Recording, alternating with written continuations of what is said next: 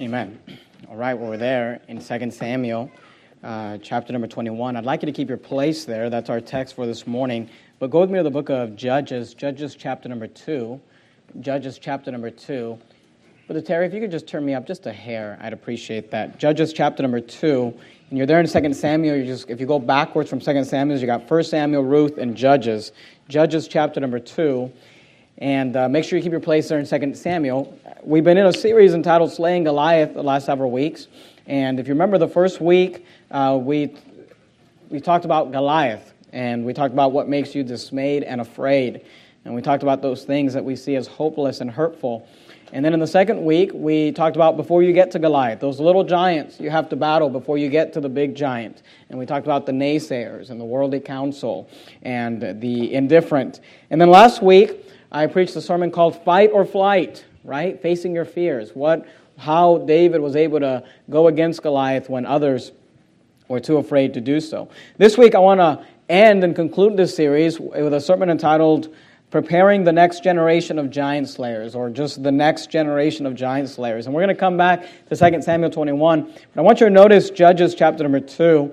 And in Judges chapter 2, look down at verse number 7. I just want you to notice this and kind of let this be a highlight in your mind. Judges chapter 2 and verse 7, the Bible says this: the people served the Lord. This is, of course, after the days of Joshua. The children of Israel have conquered the land of Canaan. And now they're going into this time of the judges, where they have these military chieftains, really, that are leading the people. And, of course, you know, the theme of the book of Judges is that every man did that which was right in his own eyes. And there's a big mess there as a result. But I want you to notice what leads into that is what we read about in verse 7. And the people served the Lord. Notice what it says. All the days of Joshua. Joshua was a strong leader. And while Joshua was alive, the children of Israel served the Lord. And not only during the life of Joshua did they serve the Lord, and all the days of the elders that outlived Joshua. So Joshua was a strong leader. As he led the children of Israel served the Lord. And Joshua had some contemporary leaders that outlived him. And of course, you know that's true because Joshua and Caleb were the oldest men in the nation there, since they were the two spies that did not give an evil report. Everyone else died, and they went into the promised land. And the Bible tells us that not only while Joshua lived did the children of Israel serve the Lord, but because he was such a strong and capable leader, he had strong and capable leaders around him. And the elders that outlived Joshua, while they were alive after Joshua's death, the children of Israel also served the Lord. But notice what it says there, who had seen all the great works of the Lord. For he did for Israel, look at verse 8, and Joshua the son of Nun, the servant of the Lord, died, being 110 years old. And they buried him in the border of his inheritance in Timnath-Heres, in the mount of Ephraim, on the north side of the hill Gash. Look at verse 10. And also, all that generation were gathered unto their fathers. And there arose, notice what it says here, another generation after them. I want you to notice these words, which knew not the Lord. Which knew not the Lord. While Joshua lived, the people served the Lord. And while the elders that outlived Joshua, the people served the Lord. But the Bible tells us that after Joshua was gone and after those leaders were gone, there arose another generation after them, which knew not the Lord, nor yet the works which we had done for Israel. Notice verse 11. And the children of Israel, notice what the Bible says. When a generation arose that did not know the Lord, they did evil in the sight of the Lord and served Balaam. And notice verse 12. They forsook the Lord, God of their fathers, which brought them out of the land of Egypt, and followed other gods, of the gods of the people that were round about them, and bowed themselves unto them, and provoked the Lord to anger. Verse 13. And they forsook the Lord and served Baal and Ashtaroth. If you don't have a child on your lap, I'd like you to take some notes this morning, and I'd like you to write this statement down. This is not one of my points, but I just want you to have this statement. It's a good quote for you to think about. I've written it down in several places in my Bible, and I think about it often. I heard a preacher say this, I heard a pastor say this, and when he said it, I thought that's a good quote, and I wrote that down, and I wanted to make that something that I often think about. And the quote is this: there is no success without succession. There is no success without succession. If we fail to pass down our faith to the next generation, we have failed. Please understand that there is no success without succession.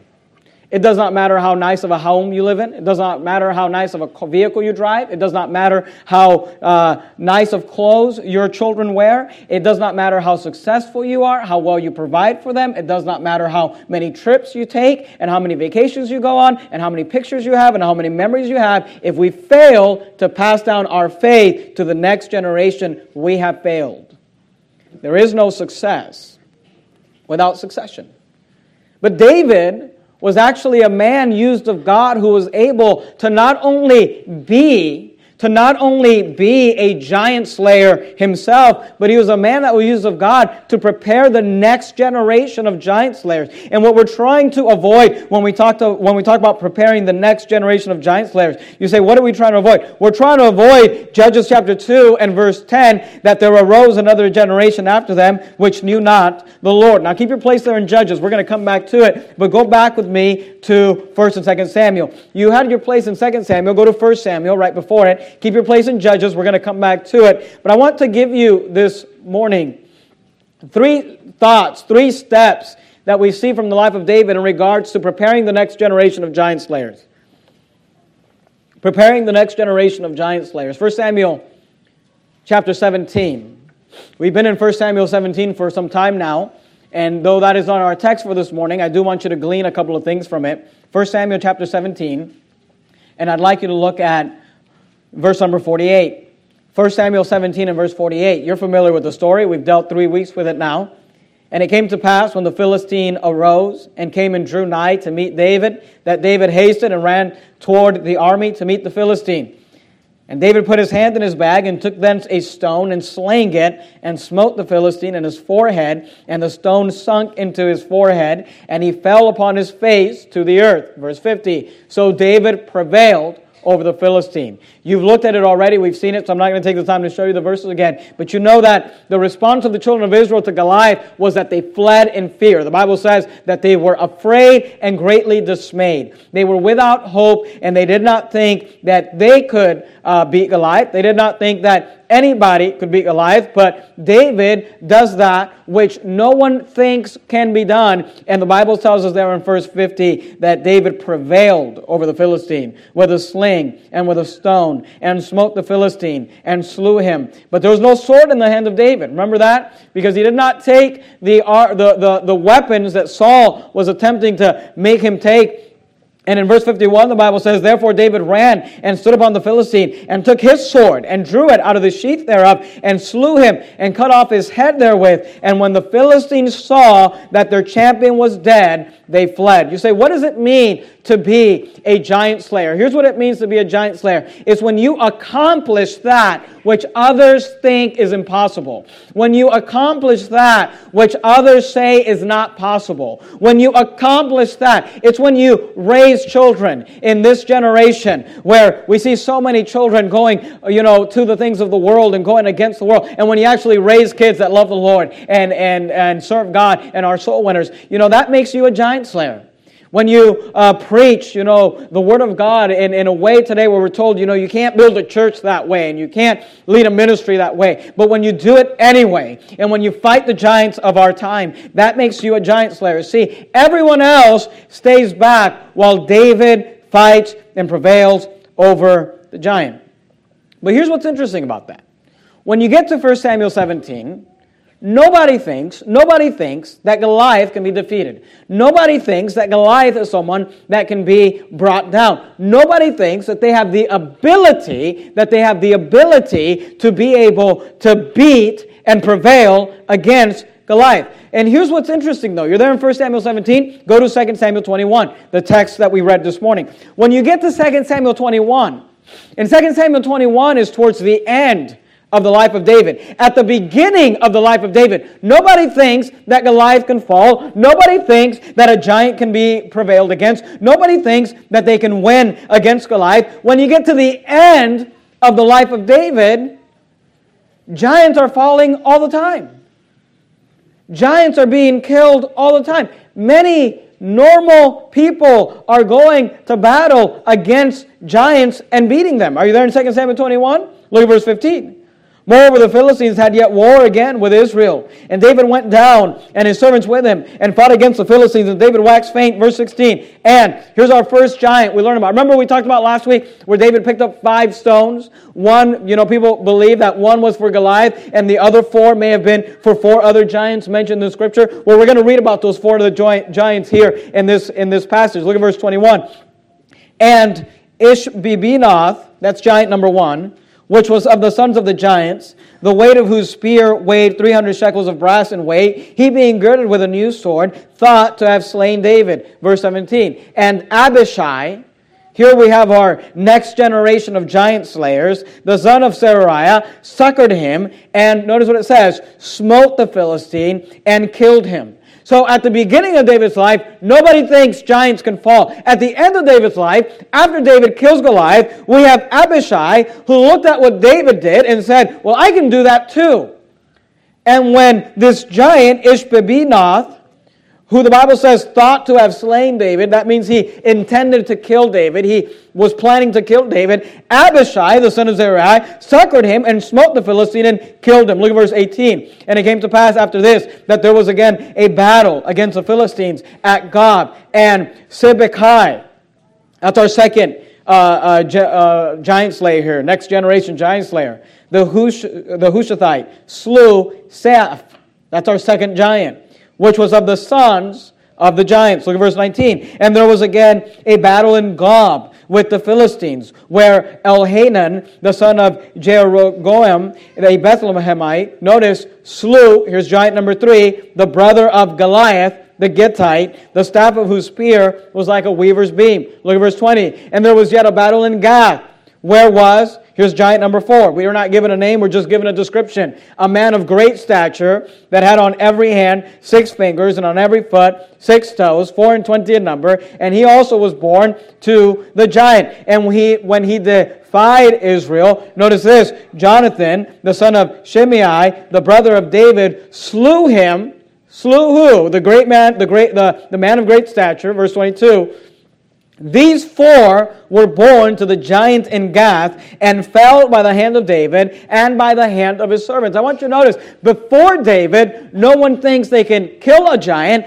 After David, it's open season on giants. Before David, people say, it cannot be done. They're dismayed and afraid. After David, men rise up who say, you know what, if David can do it, I can do it. You know, if David can kill a giant, I can kill a giant. You know, if Goliath can go down, then this giant can go down. So what's the first lesson we learn in regards to preparing the next generation of giant slayers? Well, number 1, if we're going to prepare the next generation, if we're going to pass down our faith to the next generation, we must set the example. We must set the example. We see David does that which no one thought could be done. And then others follow his lead and begin to do the same thing. If you kept your place there in Judges, I'd like you to go back to Judges. In Judges chapter 7, there is a great verse in regards to leadership. And it's in the story of Gideon, and we're not going to go into the story of Gideon. I just want to pull out this one verse, and it's a statement that Gideon makes as he is leading an army towards his David and Goliath story, when 300 soldiers are going to go up against an innumerable military. I want you to notice what Gideon says. It's a great leadership verse. And look, we are all leading somebody. As a pastor, I lead a church, but you may be leading somebody as a husband and as a father, and you ladies are leading somebody in regards to your children and other people that are looking to you towards leadership or whatever it might be. And you know what? Even kids, even the teenagers here, they might not realize it, but they've got some younger children looking at them in a leadership capacity and looking at them, and we all need to learn to become better leaders. And in Judges chapter 7 and verse 17, the Bible says this, and he, Gideon, Judges 7:17, and he, Gideon, that's Gideon, the he there, if you want to look at it in the context, and he said unto them, here's a great statement on leadership. Notice what he says. He says, look on me and do likewise. Look on me and do likewise. What does a good leader do? Here's what a good leader does. He says, look on me and do likewise. Notice he said, look on me and do likewise. And behold, when I come out to the outside of the camp, it shall be that. Notice what he says. as I do, so shall ye do. Look, a leader sets the example. A leader says, look on me and do likewise. A leader says, as I do, so shall ye do. Go to 1 Corinthians chapter number 4 in the New Testament. You got Matthew, Mark, Luke, John, Acts, Romans, 1 Corinthians Corinthians chapter number 4. Let me ask a question to those of you in leadership, which should be all of you here. You're leading somebody. There is somebody looking at you for leadership. It may be a younger Christian looking up to you as an older Christian. It may be a younger sibling looking up to you as an older sibling. It may be because you actually have a leadership position in ministry, or as a husband, or as a father, or as a mother, or as an employer, or whatever it might be. And here's the question I have for you. Do you look at those that are following you and say, as I do, do thou likewise? Or do you tell your kids, do what I say, but not what I do? Because a bad leader says, here's what we should do. Now I'm not doing it. Now I'm failing in that area. Now I'm not doing those things. But here's what you should do. That's what a bad leader does. You know why? Because the leader must set the example. It's not enough for David to look at his servants and say, hey, you can kill a Goliath. You can kill a giant. You can win great battles. You know what? David has to go and set that example first. And a leader that passes down his faith to the next generation, his courage to the next generation, the torch to the next generation, does so by first setting the example. You're there in 1 Corinthians 4, look at verse 16. Notice what the Apostle Paul wrote. 1 Corinthians chapter 4 and verse 16, he says, wherefore I beseech you. Notice what he says, wherefore I beseech you, be ye followers of me. Paul said, hey, follow me. Follow me. Do what I do. And where do you think Paul learned that from? Well, maybe he learned it from the Lord Jesus Christ, who would often look at his disciples and say, follow me. Follow me. And here, Paul says, wherefore I beseech you, be ye followers of me. You're there in 1 Corinthians 4. Go to 1 Corinthians 11. Look at verse 1. 1 Corinthians chapter number 11 and verse 1. And here's the question you got to ask yourself. What kind of example are you setting for those that are coming behind you? What kind of example are you setting for those that are coming behind you? 1 Corinthians chapter 11 and verse number 1. The Bible says this. Paul said this. He said, be ye followers of me, even as I also am of Christ. Today you've got hyper-spiritual people who say, oh, I don't follow man. I don't follow a man. I don't need a pastor. You know what? I don't need a man to lead me. I just follow Christ. Well, Paul said, be ye followers of me, even as I also am of Christ. God always raises a leader to lead his people. And look, if you say, I don't follow anyone, you're not right with God. Amen. The Bible says, be ye followers of me, even as I also am of Christ. You're there in 1 Corinthians 11. Go to Philippians chapter number 3. You've got 1 and 2 Corinthians, Galatians, Ephesians, Philippians.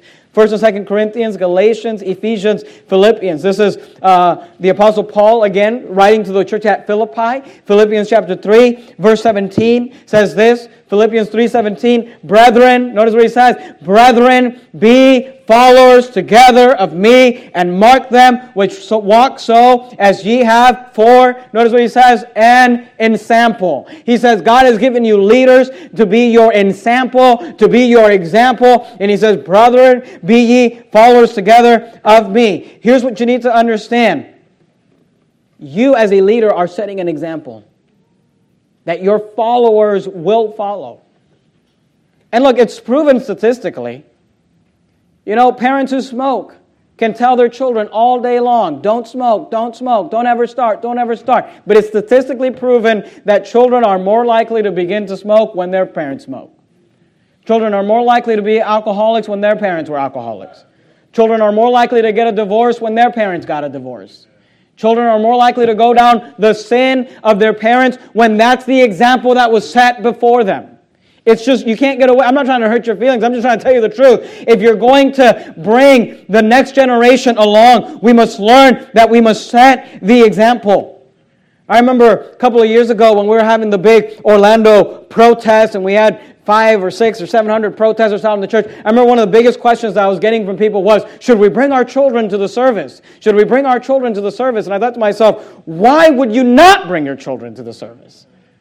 I want to set an example for my children that we don't run away from battles. We don't run away from Goliaths. We don't, look, you think I want the image that my children grow up with was when there was a big protest, Dad cowered out. Dad ran away with his tail between his legs. You think that's what I want them to remember? You say, Pastor Jimenez, do you want your children to one day stand up and preach and stand against the sodomite agenda? Well, you know what? They better see me do it too. I'm not going to raise, look, I'm just trying to explain to you, you're not going to raise a giant slayer when you're running away from all your giants. When you're running scared, when you're setting the wrong example, when you can't beat that drug, when you can't beat that addiction, when you can't beat that sin, when you just cower and run every time something gets difficult, just realize that's the example that you're setting for the next generation. Why was it that David was able to raise up servants that killed giants in their day? Because David stood up against the giant of his day. And if we're going to raise the next generation of giant slayers, we must realize that we must first set the example. We must be able to look at our children and say, be followers together of me. Be followers of me even as I also am of Christ. So number one, we must set the example. But number two, we must set up memorials. Go back to 1 Samuel chapter 17, if you would. 1 Samuel chapter 17. We must set up memorials. I want you to notice what David did after he killed Goliath. And this is something you find as a common theme throughout Scripture. 1 Samuel 17 and verse 51, the Bible says this, Therefore David ran and stood upon the Philistine and took his sword. Notice what it says. And drew it out of the sheath thereof and slew him. I want you to notice what David did. And cut off his head therewith. And cut off his head therewith. You missed that part in the Sunday school version of David and Goliath. But David cuts off Goliath's head. And when the Philistines saw their champion was dead, they fled. Look down at verse number 54. And David took the head of the Philistine and brought it to Jerusalem, but he put his armor in his tent. I want you to understand a couple of things. At this point in history, Jerusalem is not a city that belongs to the nation of Israel. It is still a city called Jebus. It is not until later on in David's life, when David becomes the king of Judah, that he takes over Jebus and turns it into the city of Jerusalem. So when the Bible says here that he took the head of the Philistine and brought it to Jerusalem, we're actually fast forwarding into the future. But I want you to understand, you say, why would David cut off the head of Goliath and take it as a trophy to show all the enemies of the children of Israel and then set it up in the future capital of the city? Why would David do that? And here's what you need to understand. David took a souvenir. David took a souvenir from his battle with Goliath in order to set it up as a memorial for future generations to see. The Bible tells us that he took the head. Look at verse 54 again, of the Philistine, and brought it to Jerusalem. That's not the only souvenir he took. It also tells us, but he put his armor in his tent. He took the head of the Philistine as a souvenir. He took the armor of the Philistine and put it in his tent. Go to 1 Samuel 21. 1 Samuel 21. We're fast forwarding into the life of David, but I want you to notice that these souvenirs became a memorial that people could look at, and they could look at it and they could say, hey, one day David slew Goliath. We remember that David slew a giant. 1 Samuel 21. This is later on in the life of David. David is now running from Saul because Saul has grown envious of David. And by the way, when you kill Goliaths, when you kill giants, people will grow envy of you. And they will fight you, and they will attack you, and they will lie about you. 1 Samuel 21 and verse 8 says this, And David said unto Ahimelech, And is there not here under thine hand spear or sword? So David is speaking to Ahimelech, and he's asking for, he's running from Saul, and he's asking for weapons. He says, For I have neither brought my sword nor my weapons with me, because the king's business required haste. And the priest said, The sword of Goliath, the Philistine, whom thou slewest in the valley of Elah, behold, it is here, wrapped in a cloth behind the ephod. If thou wilt take it, take it, for there is no other save that there. And David said, There is none like that, give it me. I want you to notice that in the tabernacle where the Levites were ministering, they had placed the sword of Goliath. Why would they do that? Because it was set there as a memorial, as a way to remember. See, here's what you need to understand. We must teach and reteach the next generation about the battles that have already been fought. Go to Joshua chapter number 4. Let me give you an example of this. Joshua chapter 4.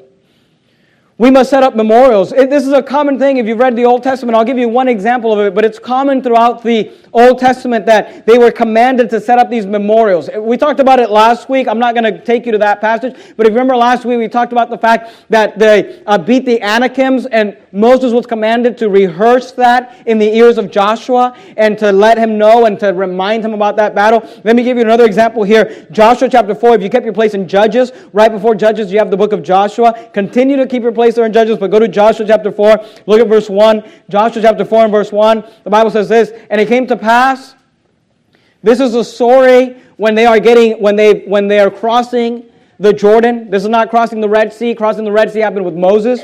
They are now crossing the Jordan with Joshua. The Bible says, and it came to pass, when all the people were clean passed over Jordan, that the Lord spake unto Joshua, saying, take you 12 men out of the people, out of every tribe a man, and command ye them, saying, take you hence out of the midst of Jordan, out of the place where the priest's feet stood firm, 12 stones, and ye shall carry them over with you, and leave them in the lodging place where ye shall lodge this night. God performed a miracle where He stopped the flow of the Jordan River so that the children of Israel could cross the Jordan River. And if you remember the story, the Ark of the Covenant, as the priests held the Ark of the Covenant, they had to step out first by faith. The Bible says as the sole of their foot touched the water, that God parted the river there. And as they crossed, those men that were carrying the Ark of the Covenant, they stayed in the midst of the Jordan until everybody had passed. And God is commanding them that they would choose one man from every tribe, and that every man would go to the middle of that river and pick out 12 stones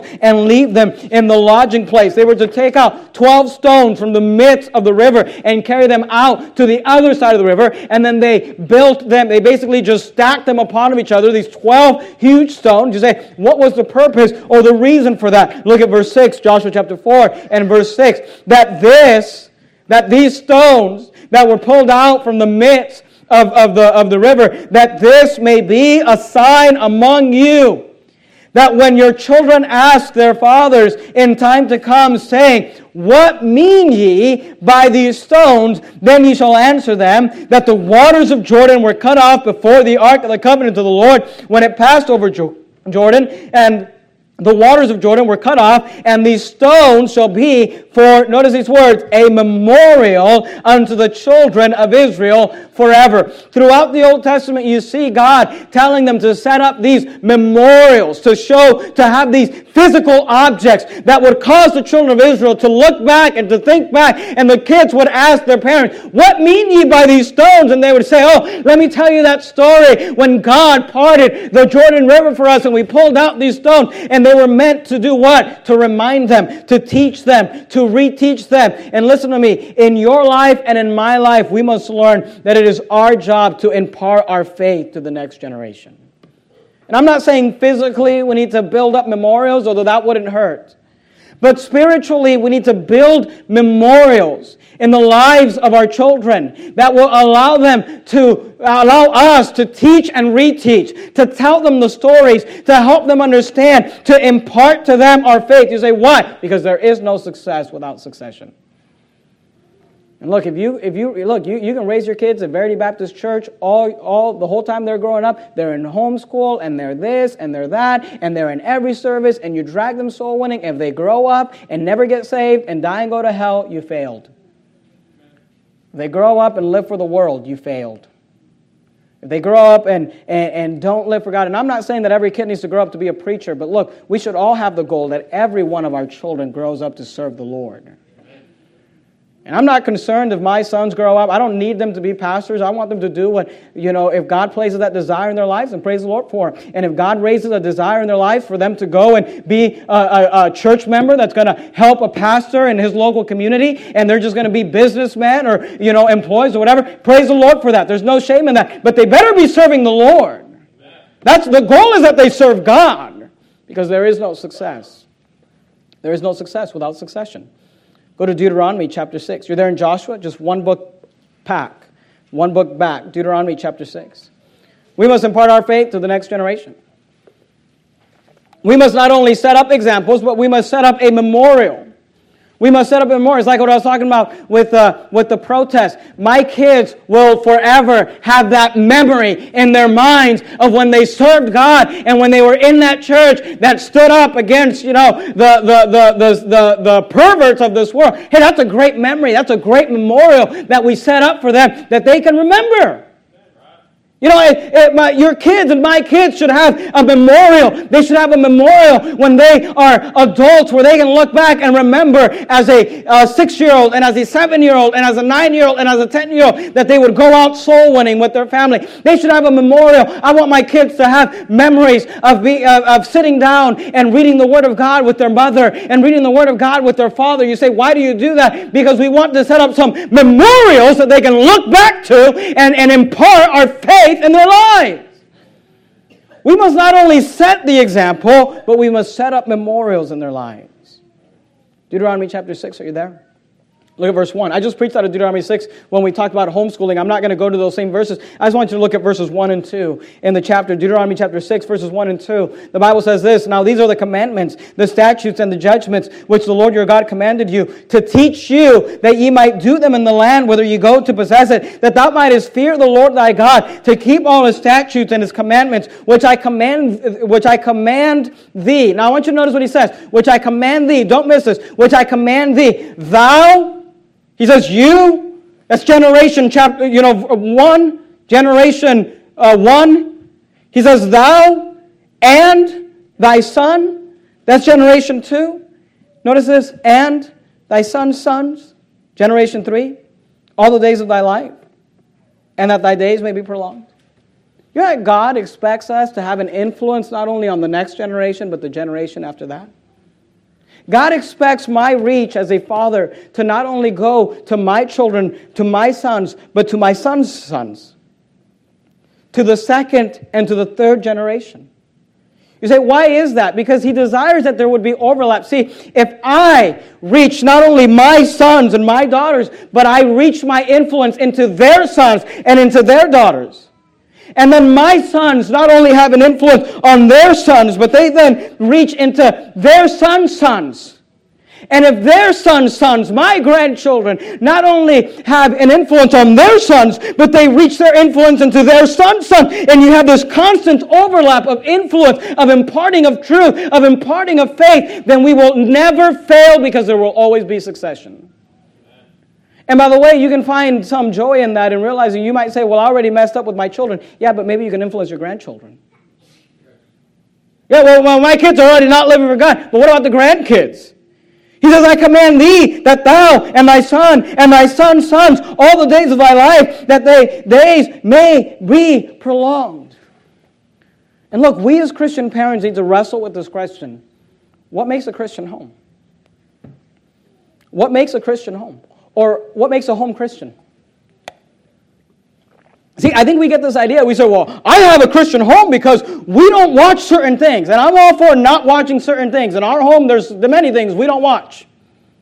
I have a Christian home because we don't watch certain things. I have a Christian home because we don't drink certain things. I have a Christian home because we don't eat certain things. I have a Christian home because we don't wear certain things. And all of that is valid, and I'm not minimizing any of that. All of that is good. But please understand, that is not what makes your home a Christian home. And I would submit to you this morning that if you are not imparting truth to the next generation, you do not have a Christian home. You might have all the right rules and all the right stands and all the right structures and all the right... But if you are not passing that out to the next generation, if you're not making sure that that faith is being imparted to the next generation and the generation after that, you are failing. And I'm failing. Because there is no success. There is no success without succession. We must impart our faith. We must impart our faith to the next generation. Go to 2 Timothy chapter number 1. 2 Timothy in the New Testament, you've got all those T books clustered together. 1st, 2nd Thessalonians, 1st, 2nd Timothy, Titus. 2 Timothy chapter number 1. I'd like to tell you a quick story, a conversation I had this week. This week I went by to see Miss Joyce. Brother Vijay is in India for a few weeks. And as he's traveling, I went by to see Miss Joyce, see how she was doing, see if she needed anything. And she had brunch for me. We had brunch together. That was a nice time, and we're talking a little bit, Brother VJ and Miss Joyce are in that grandparent generation. We're talking about her kids and her grandkids. And she made a statement to me, and I asked her, when she made the statement, I said, do you mind if I write that down? Would you mind if I use that in my sermon this Sunday? Because she didn't know what I was preaching about, but I said, that goes so well with what I'm preaching about. And she gave me permission to do that. And as we were talking about grandparenting, and you say, why are we talking, Miss Joyce, about grandparenting? I want to learn from people that have done it right. They've got a family that, are saved. You've got young people, the children, their daughters that are saved, and grandchildren that are saved, and, walking with God and loving the Lord, and all of those things. And, here's the great key. They love each other.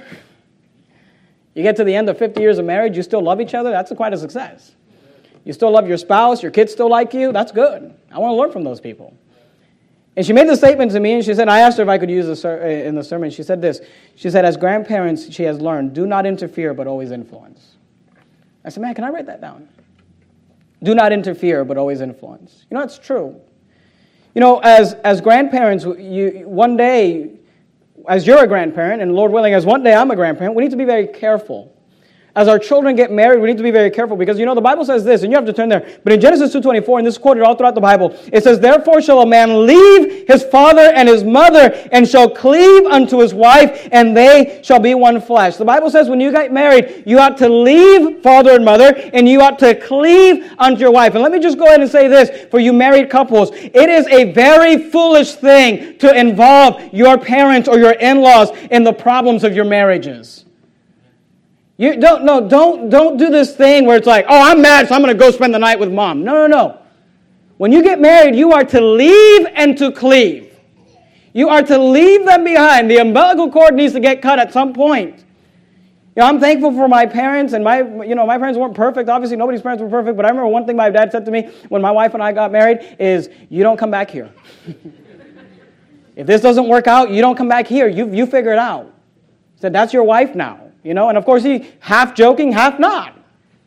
And listen, and you that are one day will have children that are married, and you'll be the in-laws. Don't interfere in your children's marriages. Don't interfere. That's not your place. There's a lot of wisdom there from an older lady who says, never interfere, never interfere. That's not our place. She said, do not interfere, but always influence.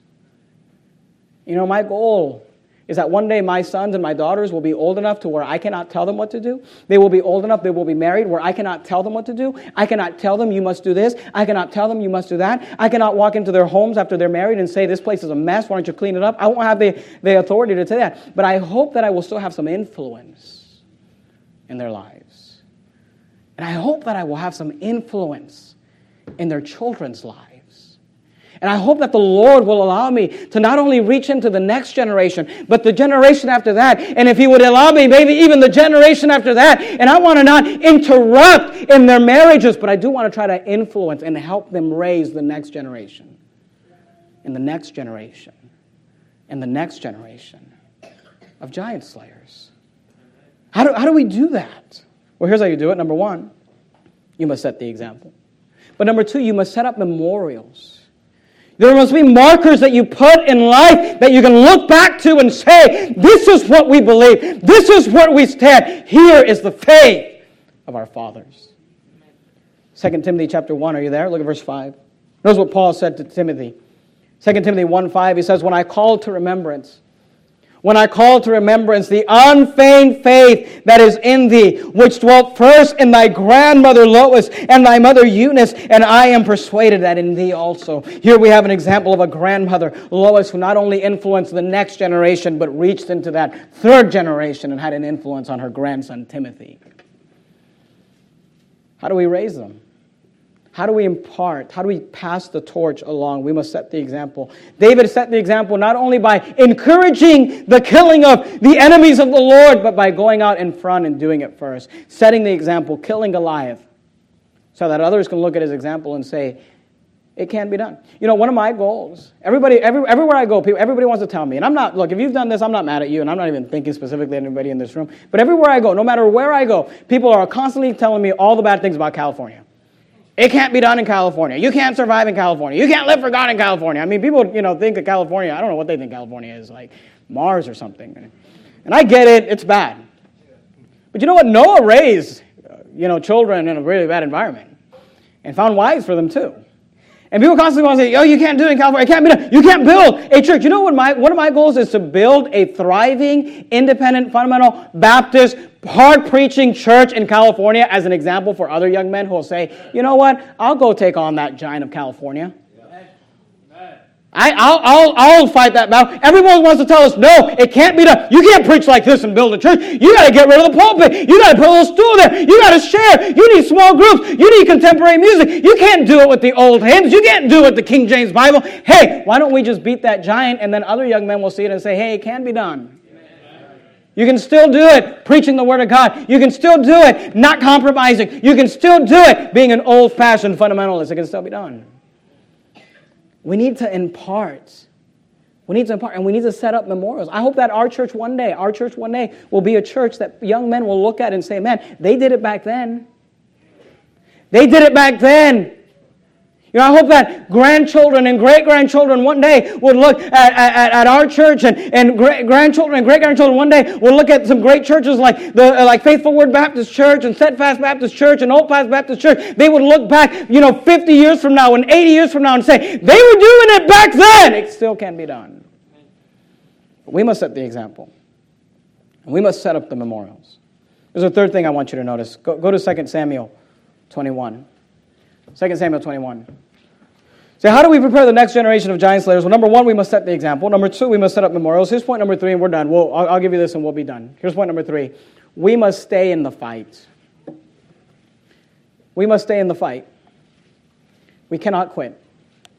We will not set up the next generation. We will not impart our faith to the next generation of giant slayers when we quit the fight. I want you to notice something interesting about David.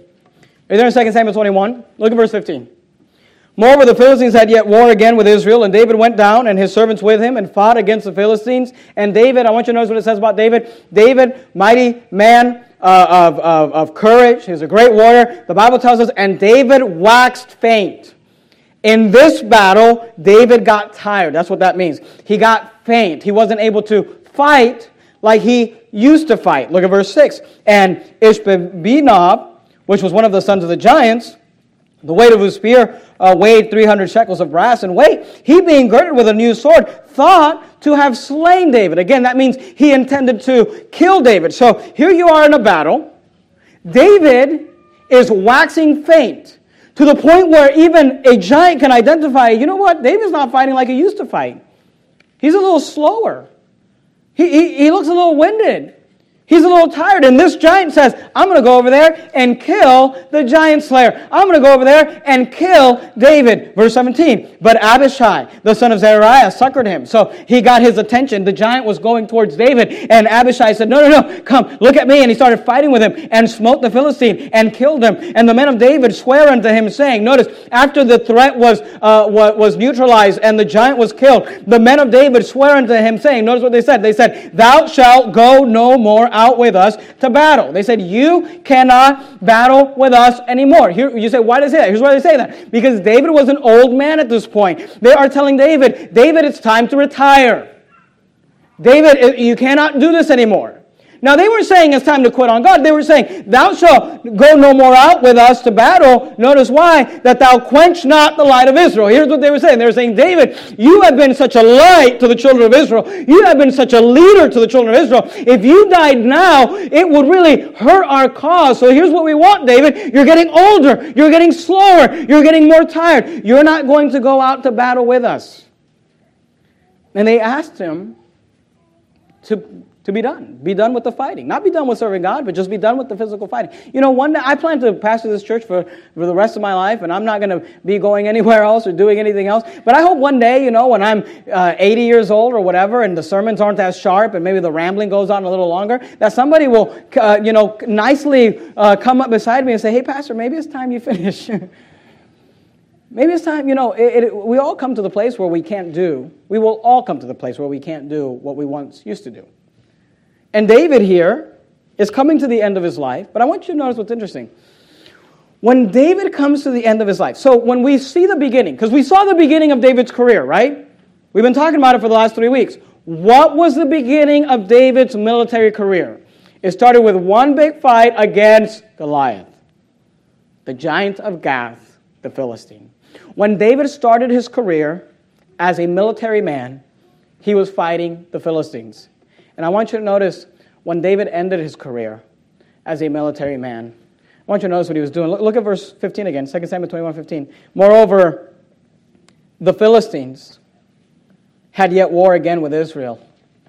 And David went down and his servants with him and fought against the Philistines.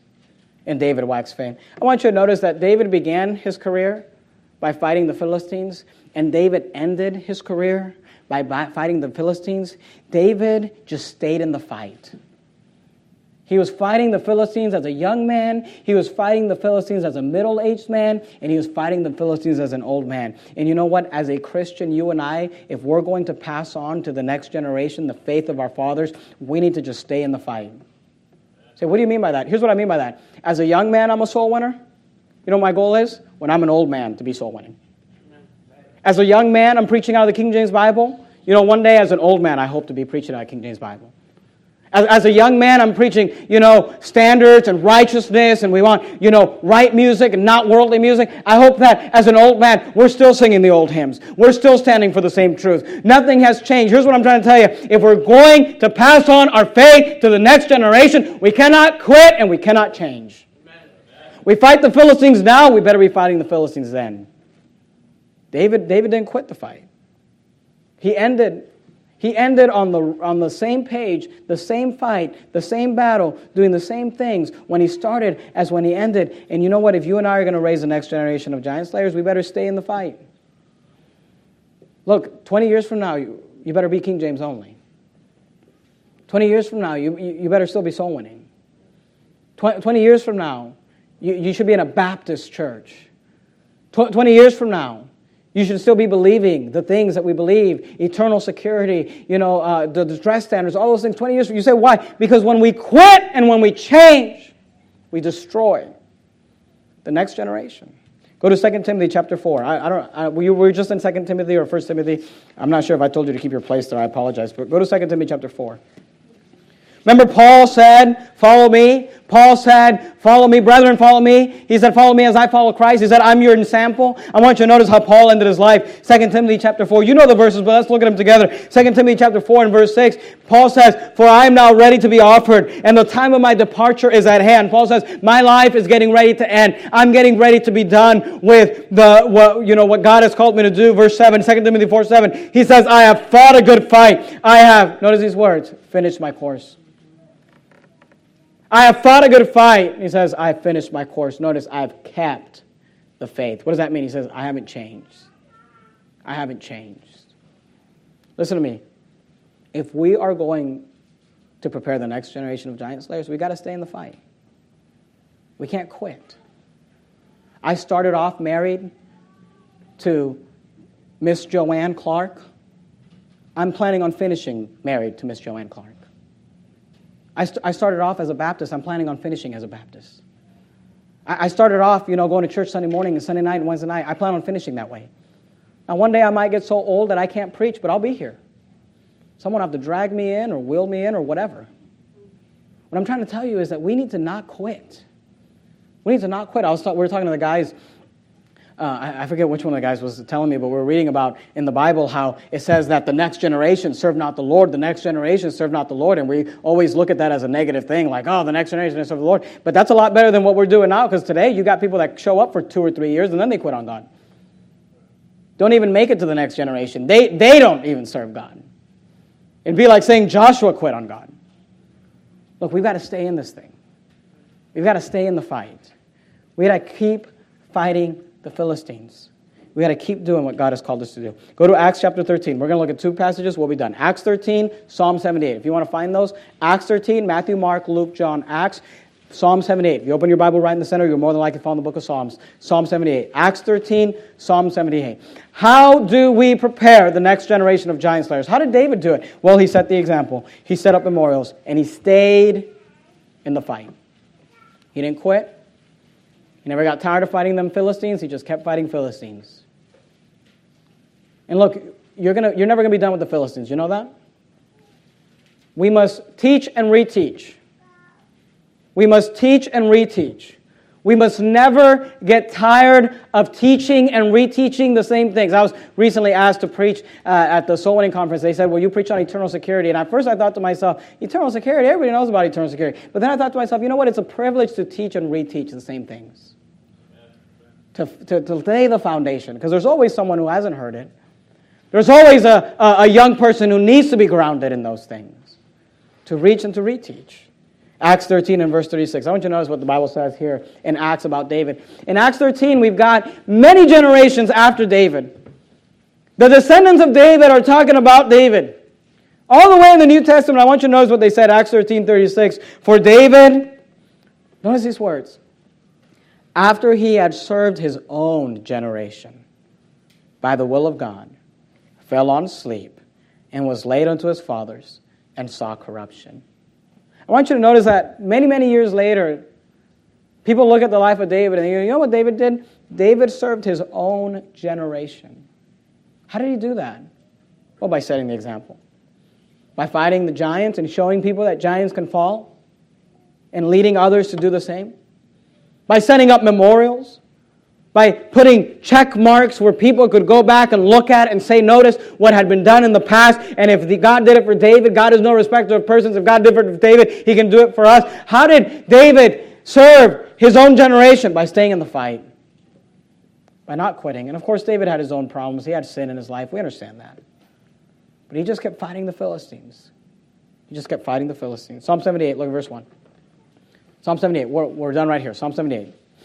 We must serve this generation. How? Psalm 78, verse 1. Notice what the Bible says. Give ear, O my people, to my law. Incline your ears to the words of my mouth.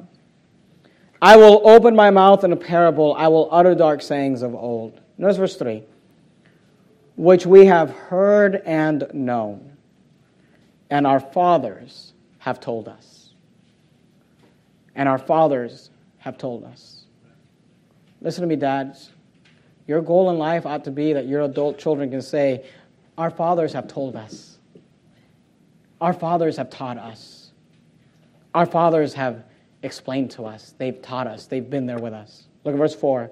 We will not hide them from their children, showing to the generation to come the praises of the Lord and his strength and his wonderful works that he hath done. Here's a question I have for you. Are you helping us raise the next generation of giant slayers? Are you influencing your children? And you say, well, that's done. How about your grandchildren? Are you setting the example for them? Or are you setting an example of someone who quits on God? Of someone who gets backslidden? Of someone who quits on marriage? Who quits on the things of the Lord? Are you setting the example for your children and your grandchildren? Are you setting up memorials for them and showing them along the way and having conversations? And when they ask you questions, what mean ye by these stones, Grandma? What mean ye by these stones, Grandpa? Where you can say, let me tell you about when God parted the Red Sea, when God parted the Jordan, when God brought down the walls of Jericho. Are we setting up memorials? And are you staying in the fight? Are you staying in the fight? Because there's nothing that will do more to destroy the next generation than people who refuse to stay with it. Well, I used to. That won't help. Make sure you're still fighting the Philistines at the end of your life. Make sure you're taking the same stands, doing the same things. We will not hide from their children, showing to the generations to come the praises of the Lord and his strength and his wonderful works that he hath done, because there is no success without succession. Let's bow our heads.